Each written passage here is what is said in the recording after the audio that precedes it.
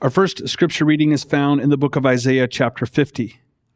The Lord God has given me the tongue of those who are taught, that I may know how to sustain with a word him who is weary. Morning by morning he awakens. He awakens my ear, to hear as those who are taught. The Lord God has opened my ear, and I was not rebellious. I turned not backward. I gave my back to those who strike, and my cheeks to those who pulled out the beard. I hid not my face from disgrace and spitting. But the Lord God helps me. Therefore I have not been displaced. Therefore I have set my face like a flint, and I know that I shall not be put to shame. He who vindicates me is near. Who will contend with me? Let us stand up together. Who is my adversary? Let him come near to me. Behold, the Lord God helps me. Who will declare me guilty? This is the word of the Lord. Our next reading is from the book of Philippians, chapter 2. Have this mind among yourselves, which is yours in Christ Jesus, who, though he was in the form of God, did not count equality with God a thing to be grasped, but emptied himself by taking the form of a servant, being born in the likeness of men. And being found in human form, he humbled himself by becoming obedient to the point of death, even death on a cross.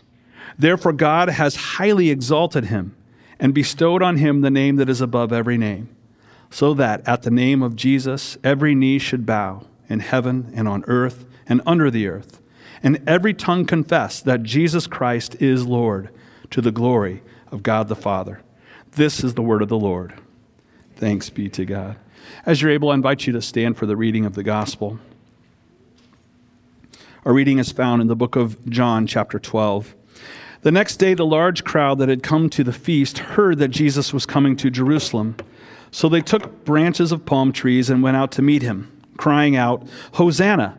Blessed is he who comes in the name of the Lord, even the King of Israel." And Jesus found a young donkey and sat on it, just as it is written, "Fear not, daughter of Zion, behold, your king is coming, sitting on a donkey's colt." His disciples did not understand these things at first, but when Jesus was glorified, then they remembered that these things had been written about him and had been done to him. The crowd that had been with him when he called Lazarus out of the tomb and raised him from the dead continued to bear witness. The reason why the crowd went to meet him was that they had heard he had done this sign. So the Pharisees said to one another, "You see that you are gaining nothing. Look, the world has gone after him." This is the gospel of the Lord.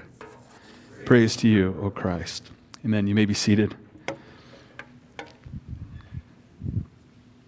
Well, grace and peace to you from God our Father and from our Lord and Savior Jesus Christ. Amen. When were you at your highest level of glory? When was your highest personal glory that you've ever experienced? I think back on my own life, some different things that have happened at graduations, receiving some honors, or maybe it was a sporting event and my team did really well, or maybe it was an endurance race that I was able to finish. I've played in front of some large crowds of people. I'm getting to preach in front of you today. When was your greatest moment of glory?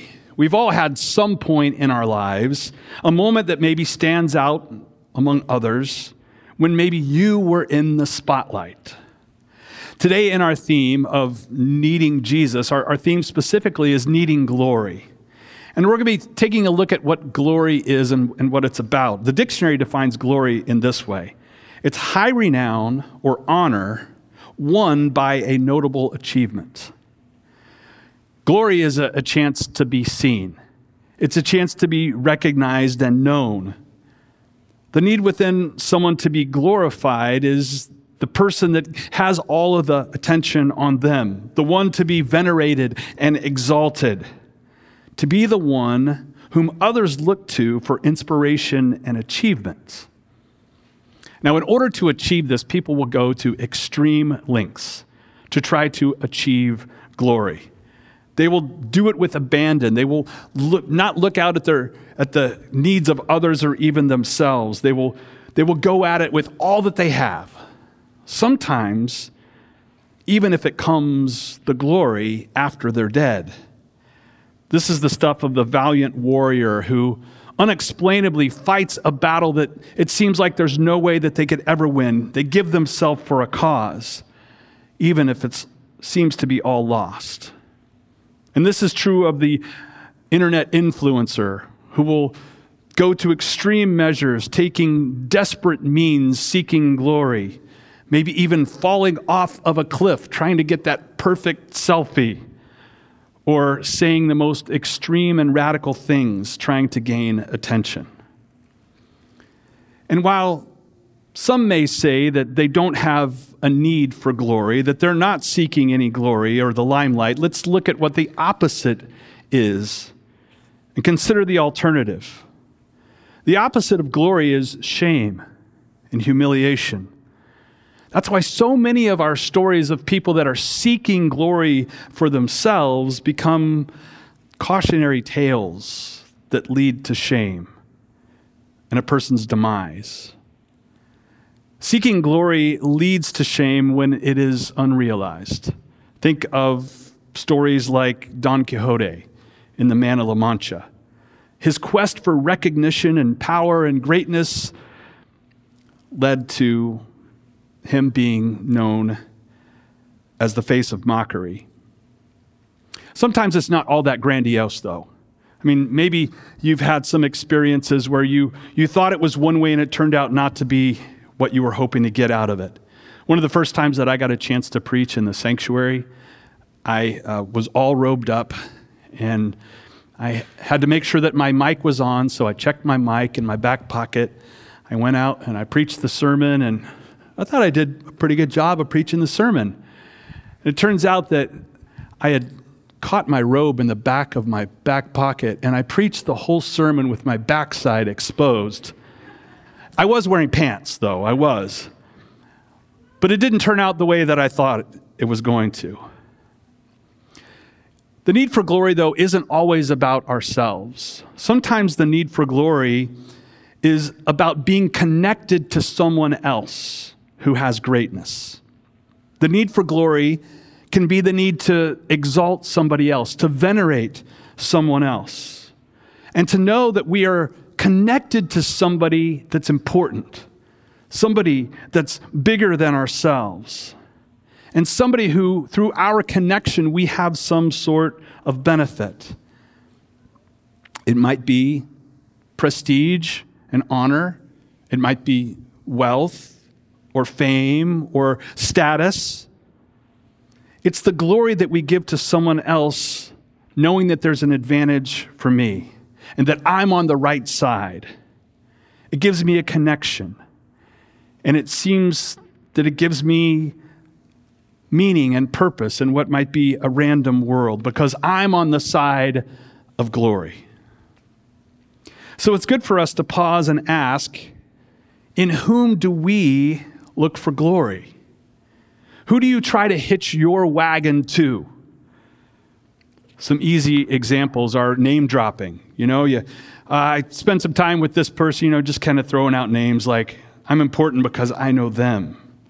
Trying to connect yourself to someone of greatness. I mean, it happens with sports teams all the time. We like to wear our jerseys of our teams, especially when they're doing well. You notice when your team wins a championship, all of a sudden everybody is a fan of that team, trying to hitch on to that greatness. Now, I'm not saying all this is bad. I'm not saying that you're sinning when you're doing those things. But the question is, where are you seeking glory? Today on this Palm Sunday weekend, we want to say it's in Jesus. Jesus, you're the man. You're the one that's in control. You are the one that we want to follow. You are the one that we give glory to. You, Jesus, you be the guy that's in control. You're the one in power. We want this for you, and we need this from you. We need to know that there's someone who's in control. Listen to part of the reading from today. The next day, the large crowd that had come to the feast heard that Jesus was coming to Jerusalem. So they took branches of palm trees and went out to meet him, crying, "Hosanna! Blessed is he who comes in the name of the Lord, even the King of Israel." Now, this is glorification. This is people doing what they need to do, looking for somebody to lift up. And so they go to give Jesus the glory. And this wasn't the first time in Jesus' life that he'd experienced fanfare, that there had been a lot of attention around him. I mean, just think about his life. When he was born, there was an army of angels that came, and shepherds, and later on wise men came. When Jesus started his earthly ministry, at his baptism, the Father spoke from heaven and the Spirit descended as a dove. Crowds had gathered to hear Jesus preach before. They wanted to go see him, maybe perform some miracles. He was welcomed on the Mount of Transfiguration by Moses and Elijah. I mean, Jesus had caught some attention before. Our scripture reading is from the book of John, and John starts out in his first chapter saying that we've seen the glory of Jesus, the glory of the one and only. So here we are, Palm Sunday. This large crowd of travelers have come and they're assembled for the Passover in Jerusalem. The Passover was a time when the nation of Israel remembered that they had been in slavery and that God had delivered them through Moses and through the Passover, and that the angel of death came and everyone that did not have the blood of the lamb over their doorposts, their firstborn was lost. Israel was able to escape out of Egypt, and so they came together every year in Israel to celebrate that great deliverance.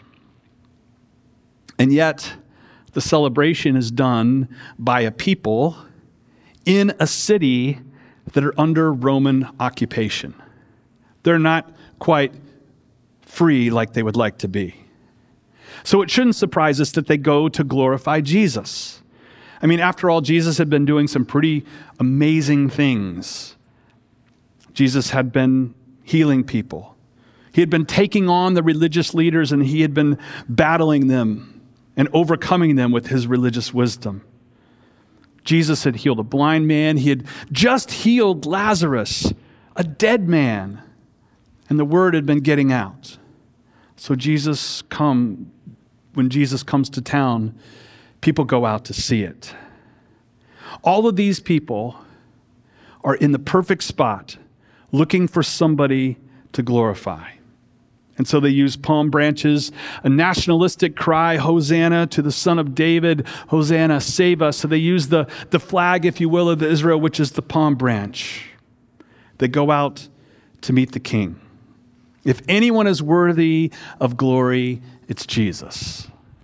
And then on the other side, if there's anybody that's jealous of everything that's happening, it's the Pharisees. We have this contrast between these two groups of people.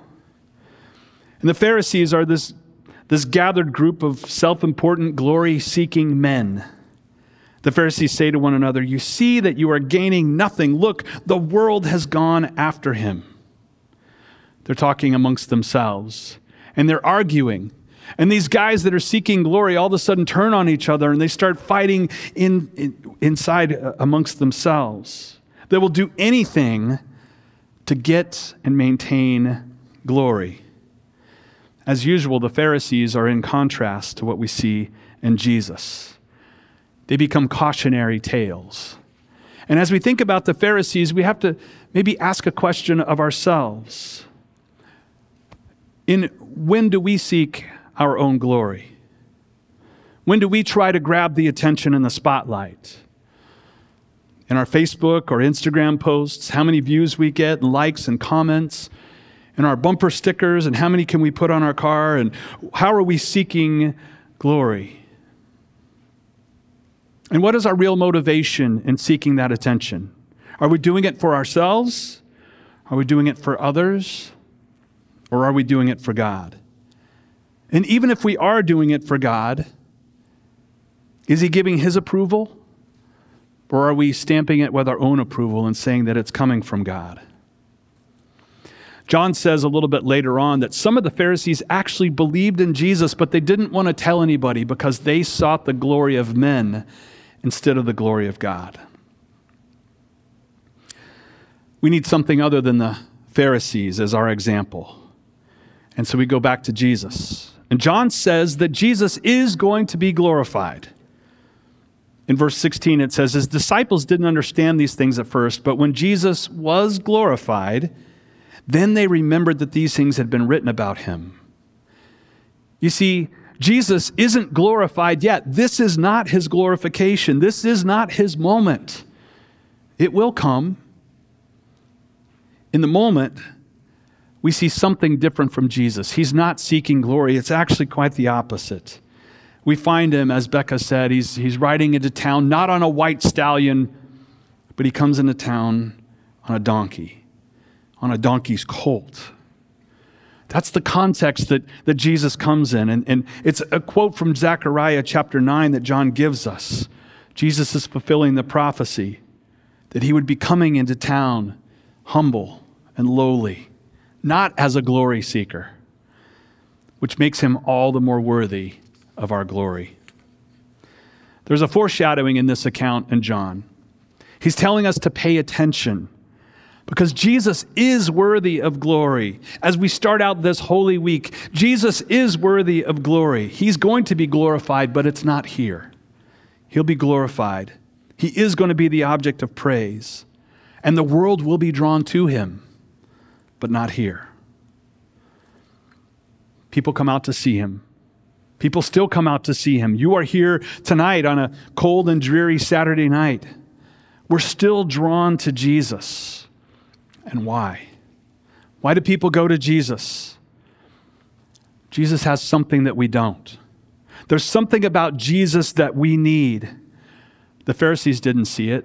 They didn't think they needed anything from Jesus. Why would they need anything from Jesus? But you're here today. There's something that you came for. We need Jesus.